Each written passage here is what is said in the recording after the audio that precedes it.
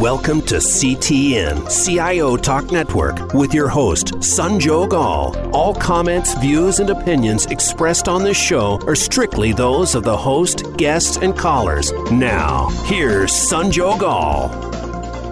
Hello and welcome to CTN. To learn more about the show, please visit ciotalknetwork.com. And today's topic is, would you recommend our company to your friends? What do you do if you want others to recommend your company to their friends? It actually requires the person, for you for that matter, to feel special, to be cared for. You had a remarkable experience, not just satisfactory. And also the thing which will have improved the way you do business or live your life. All of those things have to come together for you to recommend a company, a service provider to your friends.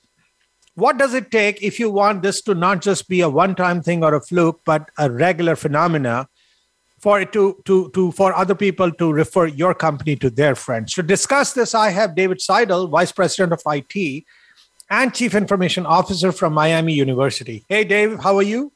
I'm doing well, Sanjo. How about you? Very good, sir. Thanks so much for joining. And you know, this in this day and age, getting a customer to keep coming back and bringing their friends along is actually a huge feat. And perhaps that's the only way you can survive. Otherwise, people are so fickle. So when you look at a customer, like their expectations, they have become demanding, they have become fickle, and they have had more choices than ever before.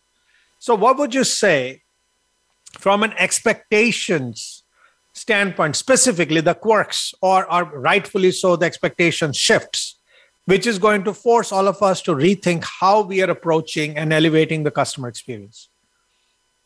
This is a question that I think is fascinating, particularly in my niche, which is higher education. The reputation and the feeling of a campus and institution is key to bringing in new students, but it's also what keeps your alumni coming back. It's what makes us who we are, and it's baked into the very DNA of every higher education institution. But the last 2 years have seen a lot of changes beyond the changes we were seeing in higher education before. We had a pandemic that changed how higher education had to work with our students, what their perceptions of the institution would be. And we couldn't just rely on a pretty campus and some amazing faculty. We had to think about what the whole student experience was like. So we not only saw expectations change, but needs change. Going remote changed both what they need and how they want to receive it. So we saw a few things. We saw individualization continue to grow because people's needs need to be met much closer to where they are rather than one size fits all. We've seen things like cloud services change how people think about the tools that they use. Cloud services change quickly. They require you to meet their interface design. That could change very quickly. We've also seen mobile devices change how people think of how they interface with things because you can set them up your way. It's always with you. How you interact is a lifestyle change for many people. And then we've also seen people who are under more stress and pressure, and they need us to be understanding of that. So we've had to shift all of how customer experience works to be able to meet these changing needs. From my perspective as a CIO, one of the things we did was we implemented services faster. We were not a Zoom campus before the pandemic, and about 30 days in, we were suddenly a Zoom campus, which was one of the largest wide-scale implementations we've done in higher ed in my area ever. We've moved forward in terms of how we meet our customers. So we now talk to them in different ways. We communicate with them in different ways. We are personalizing our communications. We're personalizing their experiences. All of those things have changed along the line. Now, all of that you just mentioned, a lot of expectations will have changed and will continue to change.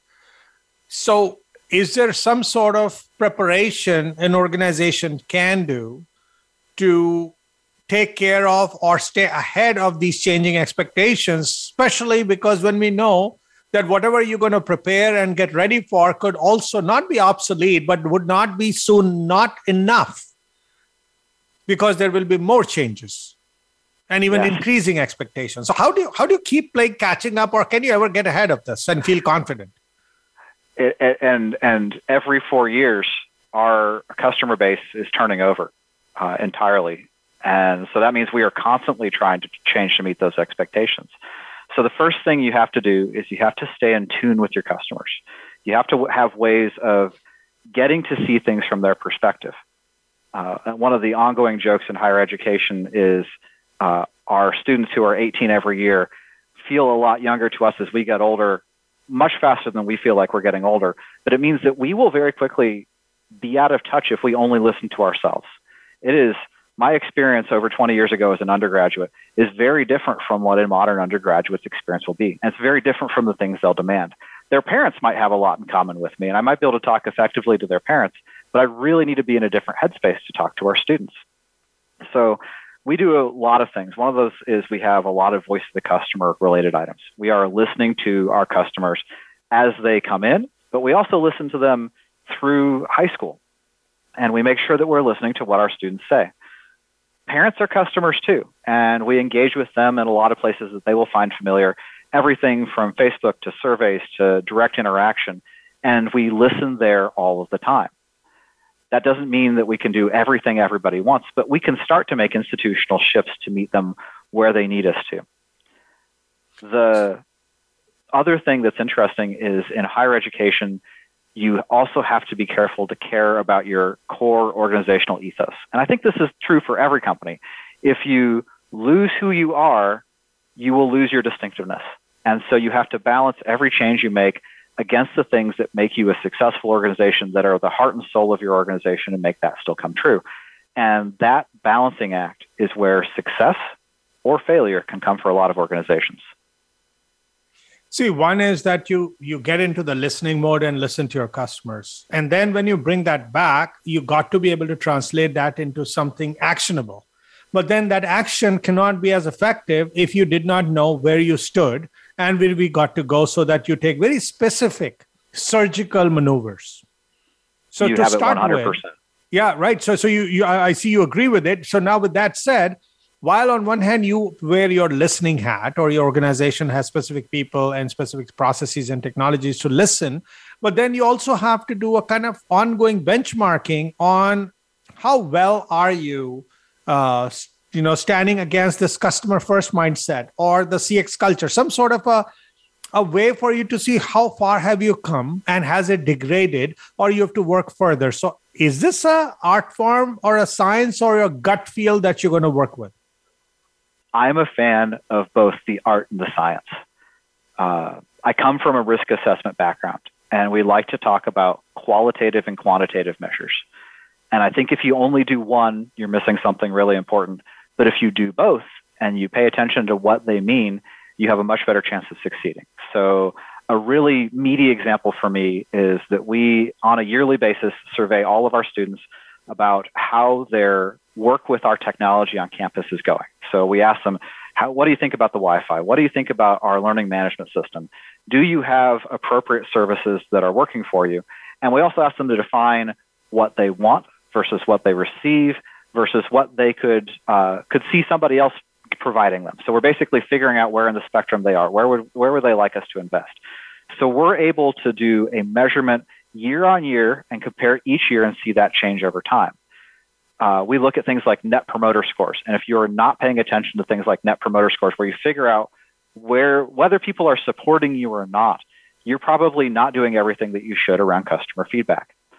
And then a lot of my job is getting out to our university community and listening and making myself available. And sometimes that feedback comes in forms you would expect. I will get an email, somebody will tweet at me, somebody will send something through our help desk, and it will make it to the people who need to know about it. And sometimes it's in unexpected ways. An example is last year, as part of a fundraiser for one of our campus interfraternal organizations, I was in a dunk tank. And you're going to say, David, why is a dunk tank related to campus feedback? Well, I had a student walk up, and you could donate for a certain number of dollars. You could get softballs to throw at the dunk tank target. And the student bought the balls, set them on the ground, walked up to the tank where I was sitting and said, I am having a bad Wi-Fi experience in my residence hall. And then walked over the target and pushed the dunk button. And I immediately went into the tank. Since you can't see me on the podcast, I'm a person who wears glasses. So I can't see the student because I'm in a dunk tank with no glasses on. But one of my staff members was standing nearby and actually followed the student to see if we could find out more about their personal experience. So sometimes it's the on-the-ground feedback that's just as important as all of the surveys and other feedback mechanisms so that you can go fix the real experiences for the people you work with. Would you say there is a holy grail of a standard which one must pursue or strive to get to for us to say, okay, this is the place where we all have to go and let that become the vision, if you will, which will drive everyone, because you alone cannot pull it off anyway. So you want your whole crew and the business users and everyone along with it to make this happen. Is there something which a holy grail which you can kind of articulate? What would that look like? That's a really interesting question because I think it is different for every organization what their holy grail is. It depends on the business that you're in and how you interact with your customers and what you want their experience to be. At Miami, we have a phrase that frequently we will say that is love and honor. And that really, that phrase, love and honor, says a lot about how we want to interact with each other, how we want to interact with our students, how we want people to leave and remember Miami, and what we want the rest of their life as Miami alumni to be like. We want them to feel loved, cared about, cherished, to have that connection to Miami, to each other, to our community. And then honor really says a lot about how we treat each other, about the way we want to leave a mark on the world. And so when we think about our customer experience, we are grounded in something that's more than a motto. It's who we are, and it's even something we use as a greeting and a sign-off inside of our emails to remind us of what we're doing. I don't think that's going to be a holy grail experience for everyone. I don't think that's going to be a consistent experience for everyone. But if you can step back and say, who are we? What do we want to be? How do we align to that? And are we on the path to achieving it? If you can do that, I think that you can achieve at least success, if not something pretty amazing. Let's take a quick break, listeners. We'll be right back. And let's discuss the CX strategy, customer experience strategy. So besides the fact that we are nice people and we really love our customers, that sentiment, can it truly take you to where you want to get to? That's where perhaps the CX strategy comes into place, where you are fundamentally, aiming before firing. But what does that look like? Have you ever thought of it? And if you have, what shape would take you in your specific situation or circumstances or environment to your true north? Please stay tuned. We'll be right back.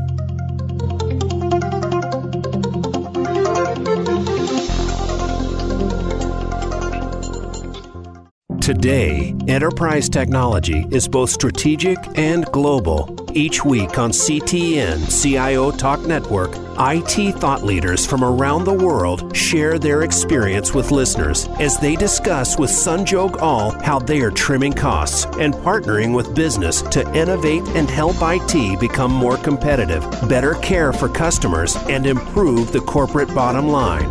If you want to keep up with IT thought leadership, listen to CTN CIO Talk Network with Sanjog Aul at CIOTalkNetwork.com.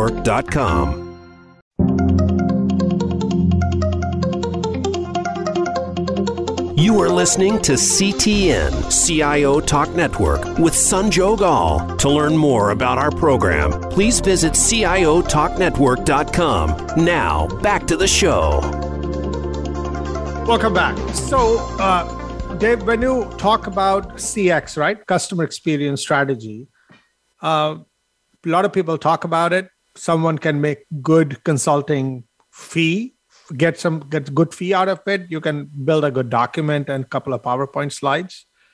But let's talk about what it truly means and how should one go about defining it versus just, putting ink on the paper.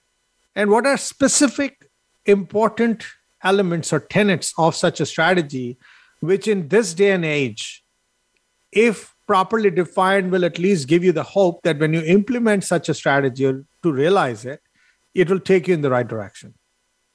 I think the first thing that comes to mind when you talk about a customer experience strategy is it truly strategic for your organization? Have you stopped and thought about what customer service being strategic means? Can you describe to your organization why you're doing it, why it's important, why you're going to focus the resources to make it something that is a core part of what you do? And a lot of organizations will say customer experience matters.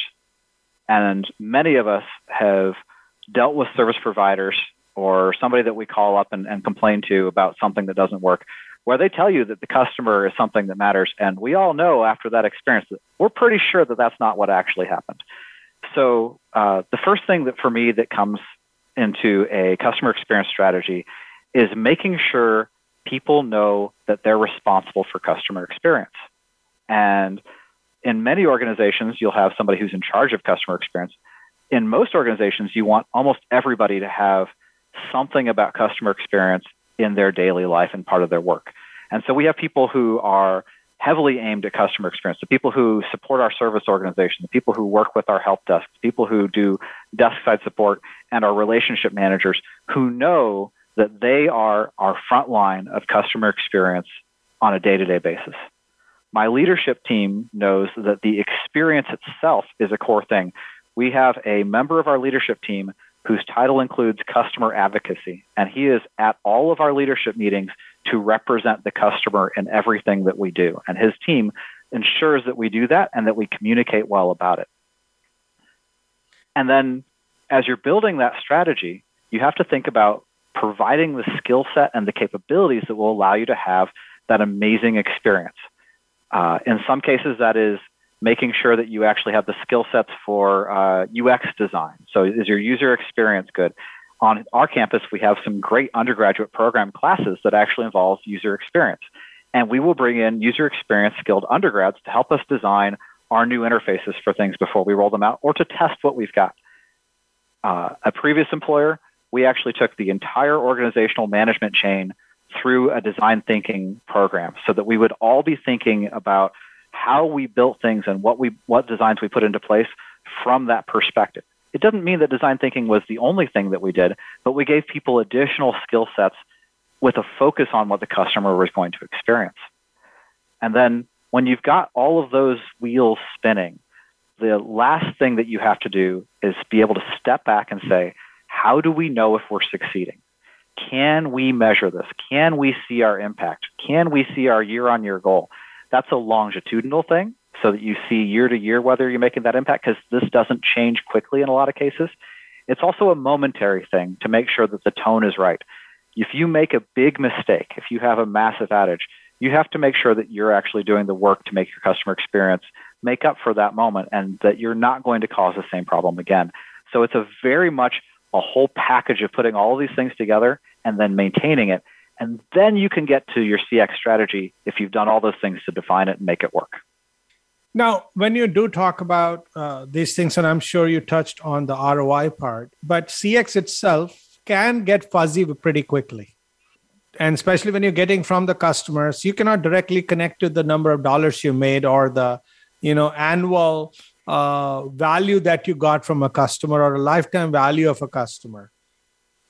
Are we going and measuring it in numbers enough for us to say that wherever we are spending money, it's going to really create a good business benefit, which is tangible?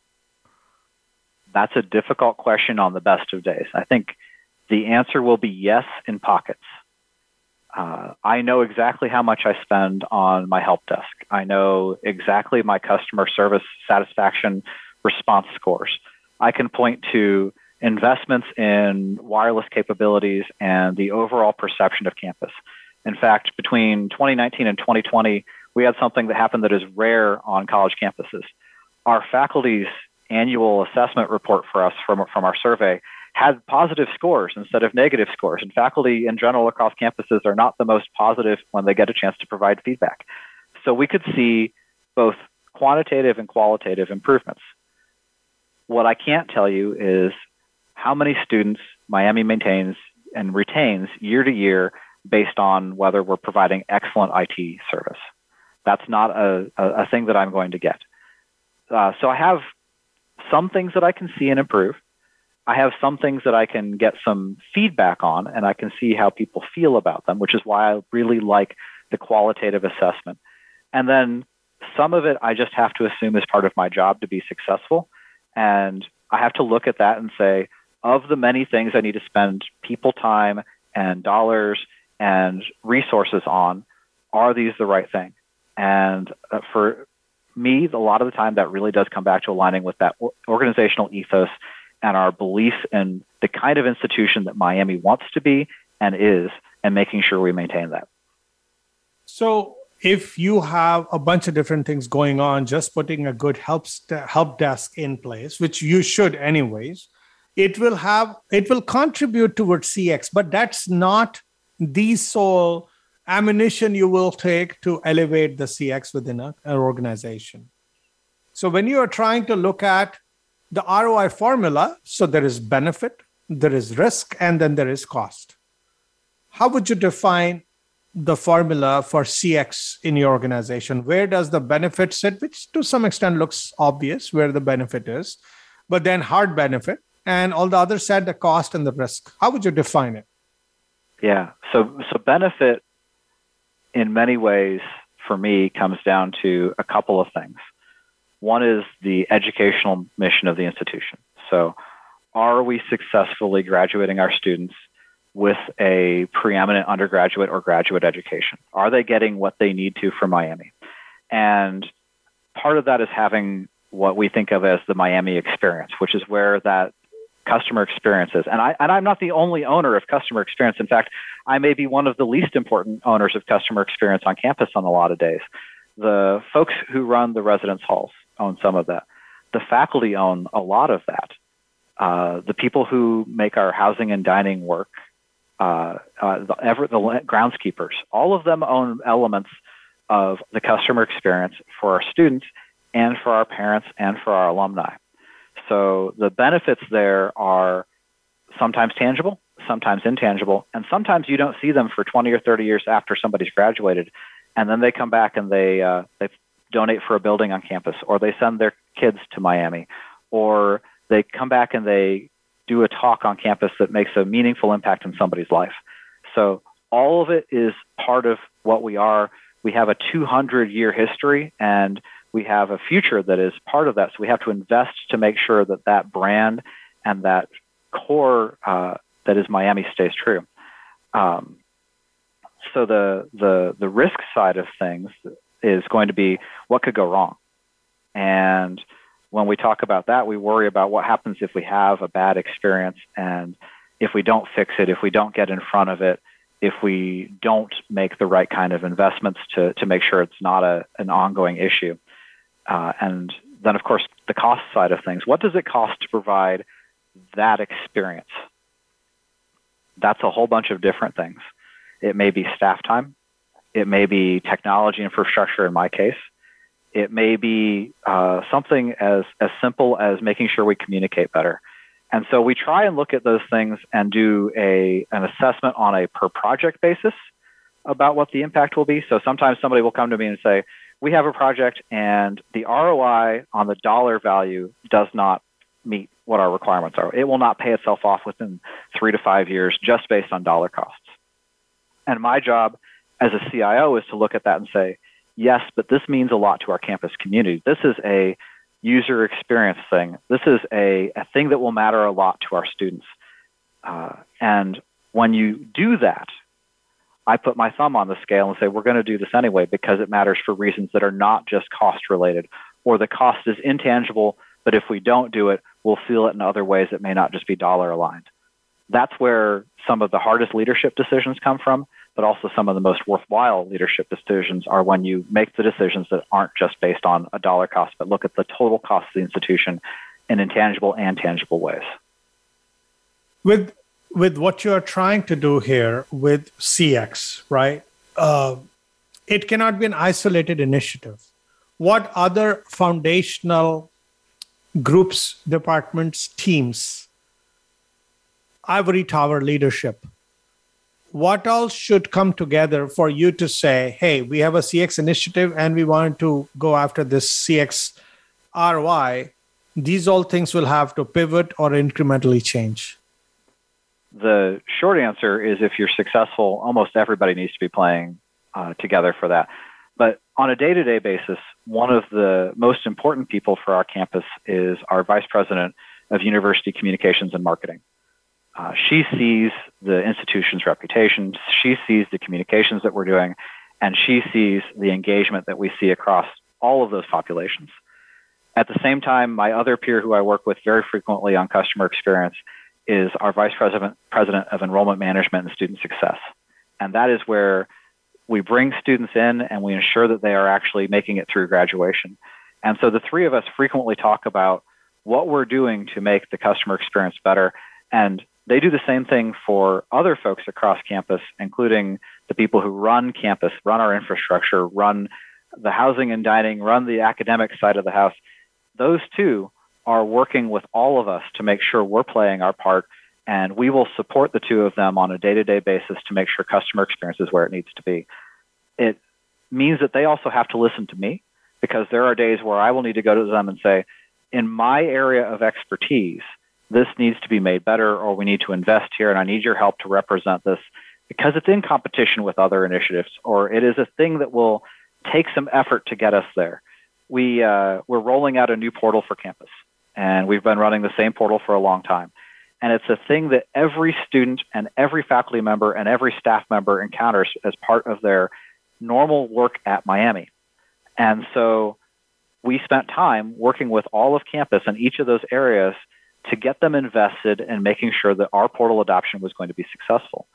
One of the things was we stopped running the portal as just IT running the portal, and we actually democratized our portal so each of those divisions can control their segments of the portal directly, and they meet together as part of a working group to ensure that we're governing that portal well.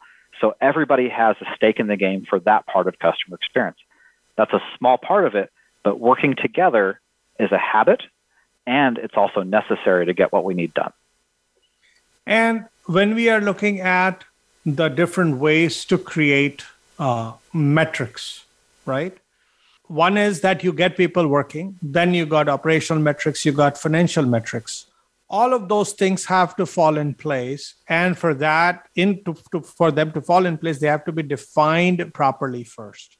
So the alignment of CX metrics to the operational and financial metrics is required.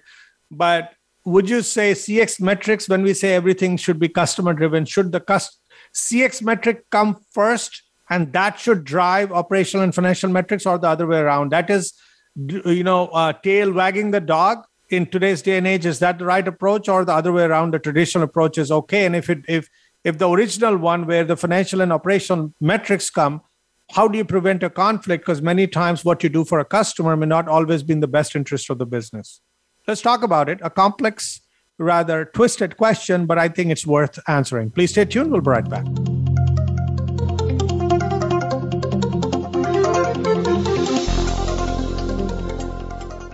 Today, enterprise technology is both strategic and global. Each week on CTN CIO Talk Network, IT thought leaders from around the world share their experience with listeners as they discuss with Sanjog Aul how they are trimming costs and partnering with business to innovate and help IT become more competitive, better care for customers, and improve the corporate bottom line. If you want to keep up with IT thought leadership, listen to CTN CIO Talk Network with Sanjog Aul at CIOTalkNetwork.com.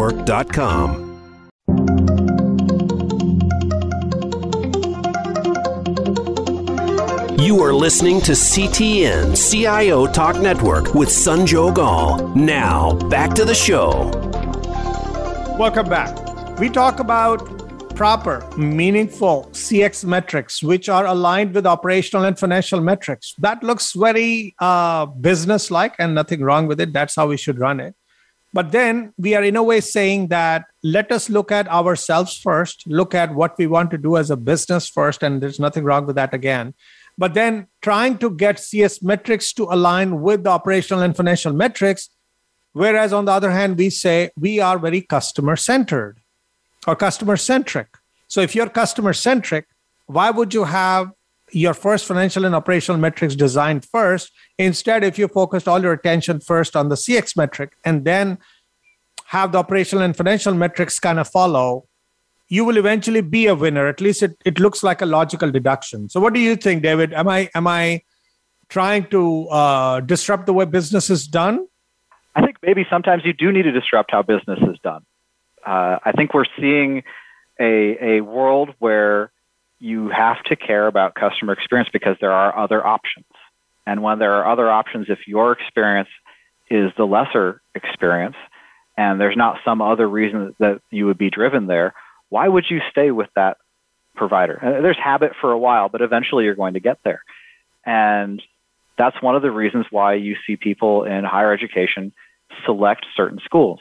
The customer experience, although we don't tend to think of it as specifically customer experience, we tend to think of it as, the Miami experience is very meaningful to us. So when I step back and I think about how do you actually do your customer experience metrics, I have a few rules of thumb that I use at a very high level to get there. The first thing that I do is I ask everybody to step back and let's identify what's important.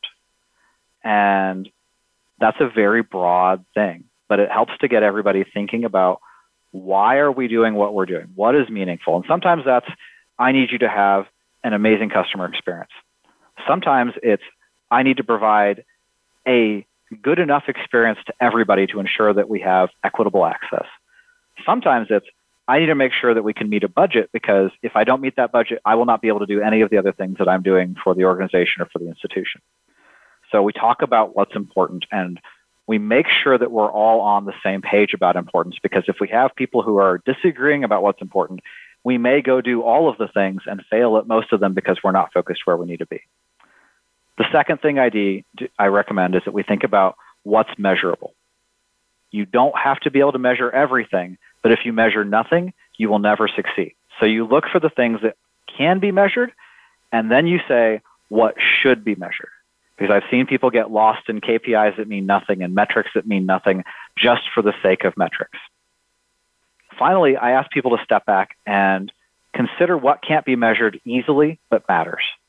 And that's where the heart and soul of this is, where the human side of things is. And you have to find ways to accept and gather that input so that you can see the things that may not be immediately measurable, but that you can do something useful with. With those things all, go ahead. Yeah, so what you just said definitely about the metrics, but I kept thinking that while we are creating metrics, but we can get wound up in the numbers. And I wanted to bring back the cultural aspect of it, the soft side, which means someone who's a worker or a leader, doesn't matter where, but in their heart of hearts, they should be wanting to take care of the customer. Yes. And so that you also have to think about your culture, right? So, and that's exactly what you're saying. You need to find ways to make that culture meaningful. You also have to find ways to make that culture survivable in some ways, right? So I've been in cultures where we would do anything for a customer. And sometimes that was to our detriment, because sometimes the thing that the customer wants is not what the institution, the organization, or the department can sustain. And sometimes the thing that they want would actually cause harm to other customers. And so we have to be cautious about where that is. So I like to empower people to make sure that you have customer experiences. If you ever get a chance to take one of the courses that folks from Walt Disney World will offer, they'll talk to you about what a Disney experience is. And people at Disney are empowered to make lifetime memory experiences for their customers. And they also know that there are certain things that they will not do because that's not a Disney experience. When you think about your organization, you have to figure out what your organizational empowerment should be and what the experience people should have with your organization should feel like. And it may not be a Disney experience, but here it would be a Miami experience. And people will say, a Miami experience should feel like this. And if it's not happening, we need to figure out why. And they know as individuals, as employees, as staff members, as faculty, that there are things that they can do to make that experience better and that they are personally responsible for as part of our community.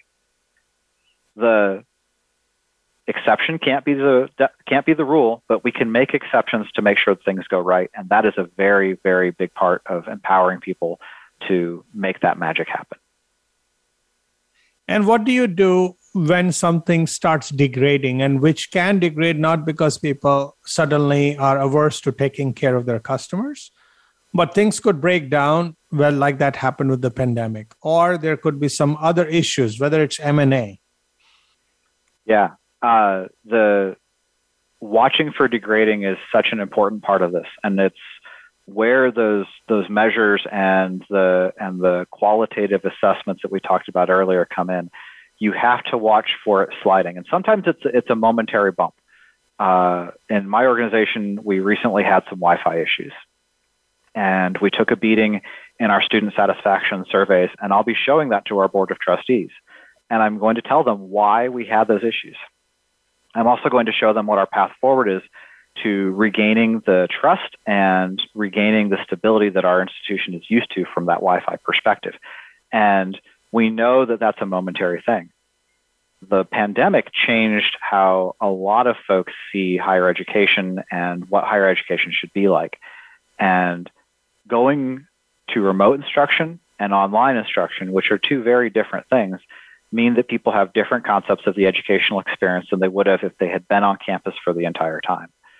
So that is one of those larger scale issues that we realized that we essentially had 2 or 3 groups of students who were essentially having a freshman year experience.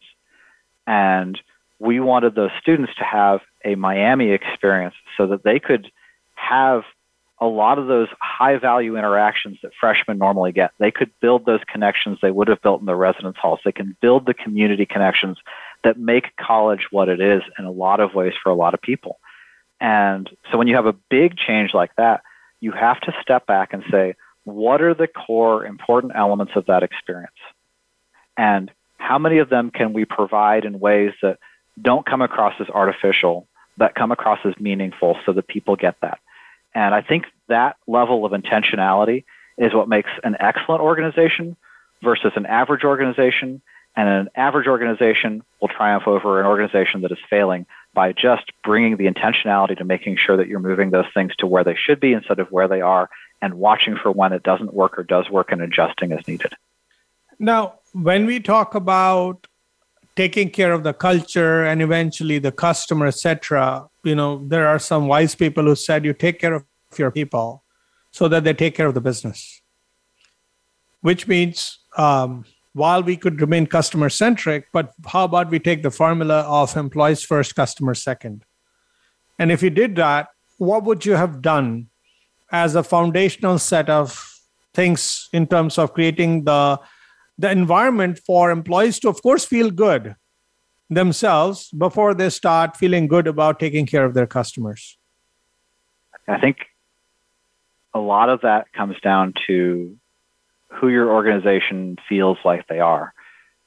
What if you took a member of your organization and said, "Who are we?" Would you hear a consistent story? For years, I've told my staff, I actually have 3 rules that I bring to work with me and for people who want to work with me. And I try to make sure that they go through any organization that I'm in. And so my 3 rules for getting there are pretty simple. The first one is do the right thing. And I believe that organizations that have a belief that they should do the right thing and that they are empowered to do the right thing, and if they see something that's not the right thing being done, that they should change it, will be more powerful. And people always say, "Well, what if we disagree on the right thing?" I said, that's what behind closed door conversations are for. If you're genuinely doing the right thing, I will back your play, and we'll talk about it later if we need to. The second thing that I believe that organizations need to be aware of to really be able to do this is that mistakes are okay. The worst organizations I've been in have been punitive about mistakes. The best organizations that I've been in have learned from them and have had a culture where we supported each other through making mistakes. So if you can do the right thing and you can make mistakes, you're going to have a pretty empowered organization. And then my last thing that I believe is really, really important and that you really, really want to make your organization be healthy with, and this is probably a David thing as well, I tell organizations my number 3 is have fun at work. Because if you're having fun, your customers will be having fun, the people you interact with will be having fun, and you'll have better connectivity across your entire organization. So we focus on elements of culture like that to make sure that we're taking care of our employees. The other thing that we focus on is community. So we've got kind of our ethos. We talk about how we ensure that people who come in become part of Miami. And that's harder when you're remote. How do you make sure people can feel what a gorgeous red brick campus in Southwest Ohio means if you can't walk across campus? And so we focus on a lively community inside of our Slack channels, inside of our email communications. We do a weekly update that has a combination of useful information, perspective, some terrible geek humor, all of these things that come together to build a community. And we've had people who've joined us say that they saw something remarkable when they joined our community. They saw something that they wanted to take with them if they left. And so we keep track of how people feel about what our community is like when they join, and we make sure that we are maintaining that community for them through their time here. All really important, but community and having an ethos are things that will get you through and make a customer experience great for everyone. Let's take a quick break, listeners. We'll be right back. And when you mentioned that people should have fun and they should really be, singing Kumbaya and eventually in that process, also take care of the customer. But we will always have people who are thinking me first versus we first. So where is the ball getting dropped? Did we not hire the right people? Or somewhere their motivation levels dropped to a level where they started thinking either survival or say, I don't care. And all of that in some form or fashion will create leakage or perhaps some negative impact on all the other initiatives that may be going on. So what do you do with the people within? And or if you're using partners, what do you do in terms of selecting the right partners with the right expectations and even build good relationships with them so that they jump on the same bandwagon that, hey, folks, let's get together, give customers experience of a lifetime. If it doesn't happen, why it doesn't happen? If you have to fix it, how to fix it. Please stay tuned. We'll be right back.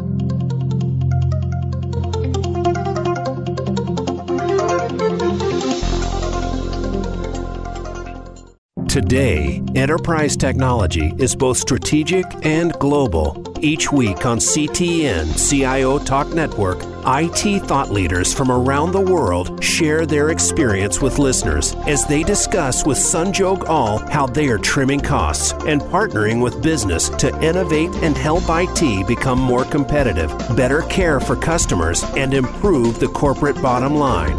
If you want to keep up with IT thought leadership, listen to CTN CIO Talk Network with Sanjog Aul at CIOTalkNetwork.com.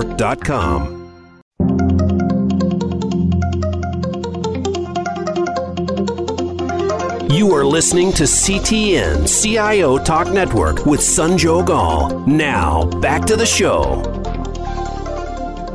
Welcome back. You and I have all the intentions of building the best possible customer experience. And we are also banking on the people that we have. We will have a few stalwarts, some heroes, if you will, in the organization that we are proud of. But you would find that there are quite a few of them who may have the right kind of struggles where you can be empathetic and deal with it. But then there are some others who think me first. I have to somehow bide my time. I have to do a good project, but I'm not going to go out of my way to meet that metric that David created.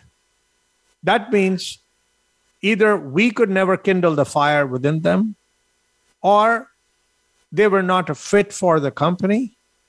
How does one determine when you're in such a noble journey of making sure customer is treated very well so that they referring us to other customers or bring other people along? And here we are struggling with getting our own people to think about we versus me. This is one of the hardest problems that we face on a day-to-day basis because people are the most complex thing that we deal with. And you can walk into an organization and the person's already there and may or may not be bought in. I took over an organization and one of my staff members said, I've outlasted every manager before you and I will outlast you. And so all I have to do is wait for you to go away. And I knew that we had some challenges in front of us. And so when I think about this, I think that there are a few categories of things we can do when you have one or more people who don't want to buy in. The first thing that I like to do is I like to say, can we change the problem? And so why is the person not bought in? Is it because of their experiences? Is it because it's just not who they are? Is it because they operate on a different reward perspective than I do, right? Is there something else that will make them feel rewarded? And so can we change the problem to a way that will work for them and for them to either at least engage or ideally come around to seeing why this is going to be the way we're going to move forward together? Sometimes we have to change the situation. And sometimes changing the situation means that they're not with the right leader, they're not in the right team, they're not in the right role, but we could change something about where they're at and either put them in a place where they will not cause active harm, where they may be more satisfied, where they may be more challenged, but change something about the situation they're in and make that issue either less or go away. The final and hardest thing, but one of the things that I think is so incredibly important in organizational leadership, is sometimes you have to change the person. And frankly, sometimes we change ourselves because we're not the right person for an organization, but we also have to own in leadership positions not allowing an individual to drag the organization down. Everybody has run into somebody who is the poison pill for the team, the challenge, the constant naysayer. And sometimes that fit is just so bad that you cannot work with them in the organization. The longer you maintain that status quo, the more harm you will do. And the other side of that is, as leaders, we also know that when we take one of those actions where somebody does leave the organization, the teams will say, well, what if it was me? And it's hard for them to deal with that. The individual is a human being. We care about them as an individual. They may not be a fit for an organization. You have to approach that well. But if you take those three ideas, change the problem, change the situation, change the person, you can solve some of these personnel situations, sometimes issues, and then get back to your key focus. If you're only focused on that problem, you're probably not putting the time into the other things that were more important. And then we're way back to the first part of the conversation where we were talking about strategy. And if you're deep in the trenches with the problems, you're not working on strategy. You're working and spending all of your time on these specific issues. So if we are looking at leadership, you did talk about the leadership. And one is that you might be at the top, but then there comes the mid-management. And mid-management is who that frontline worker works for. And they also join a company because they like the manager, or they also leave the company because the manager sucks as per them. What do you do to make sure that the managers are immersed in that sentiment of CX, amazing, a compelling customer experience? So they start believing and become passionate, and that passion becomes contagious, so that they kindle the fire within the frontline workers or the staff that reports to them, for it to result in the desired overall effect where your customers keep bringing back their friends. You doing things at leadership level at the top, or you doing at the frontline or a staff level, this mid-management can many times kill and or accelerate your path to nirvana. What do you do about this middle layer?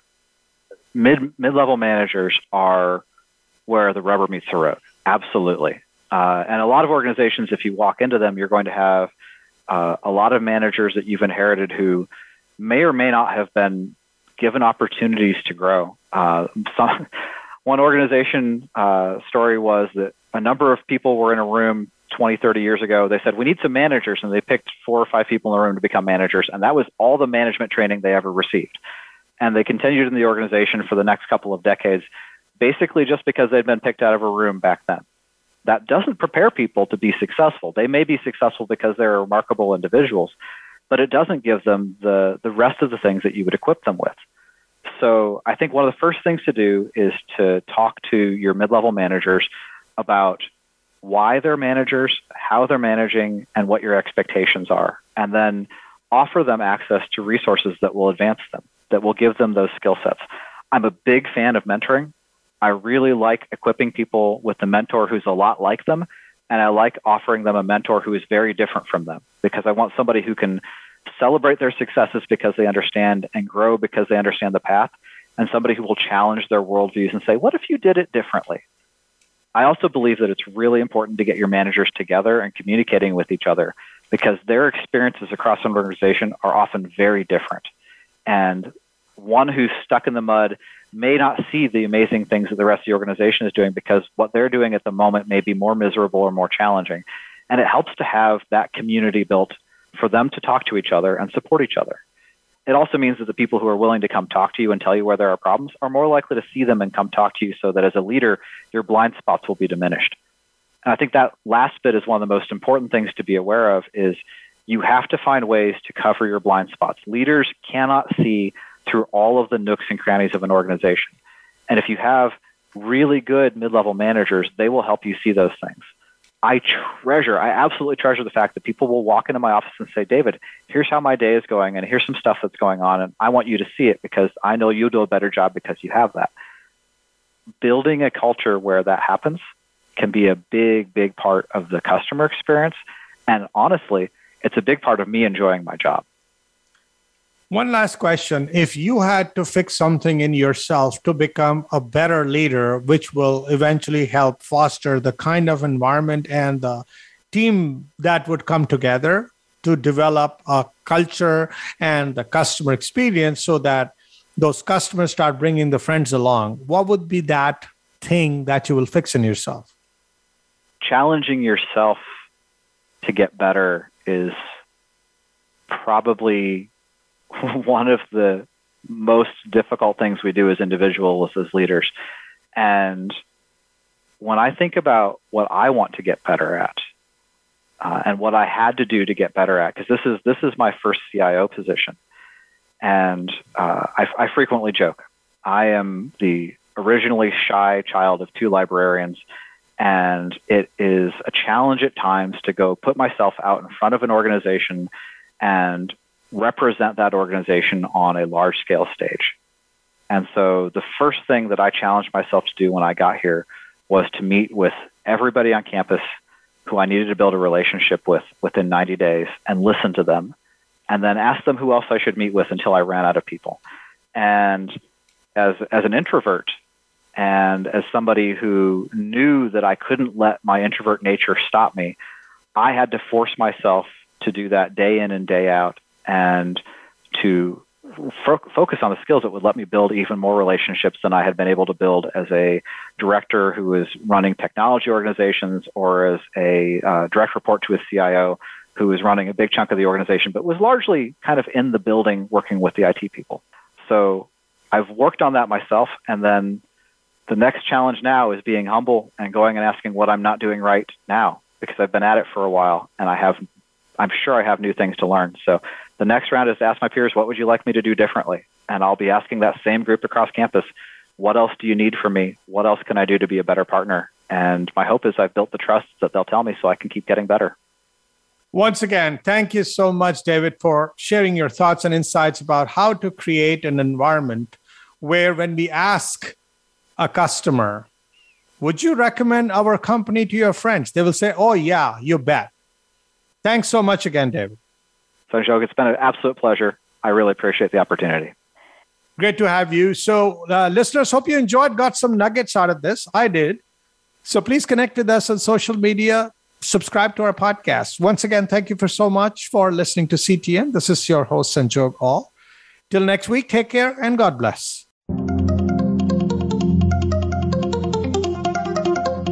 Thank you for tuning in to CTN, CIO Talk Network, with your host, Sanjog All. To learn more about our program or for show archives, comments, or questions, please visit CIOTalkNetwork.com. Thank you again for listening.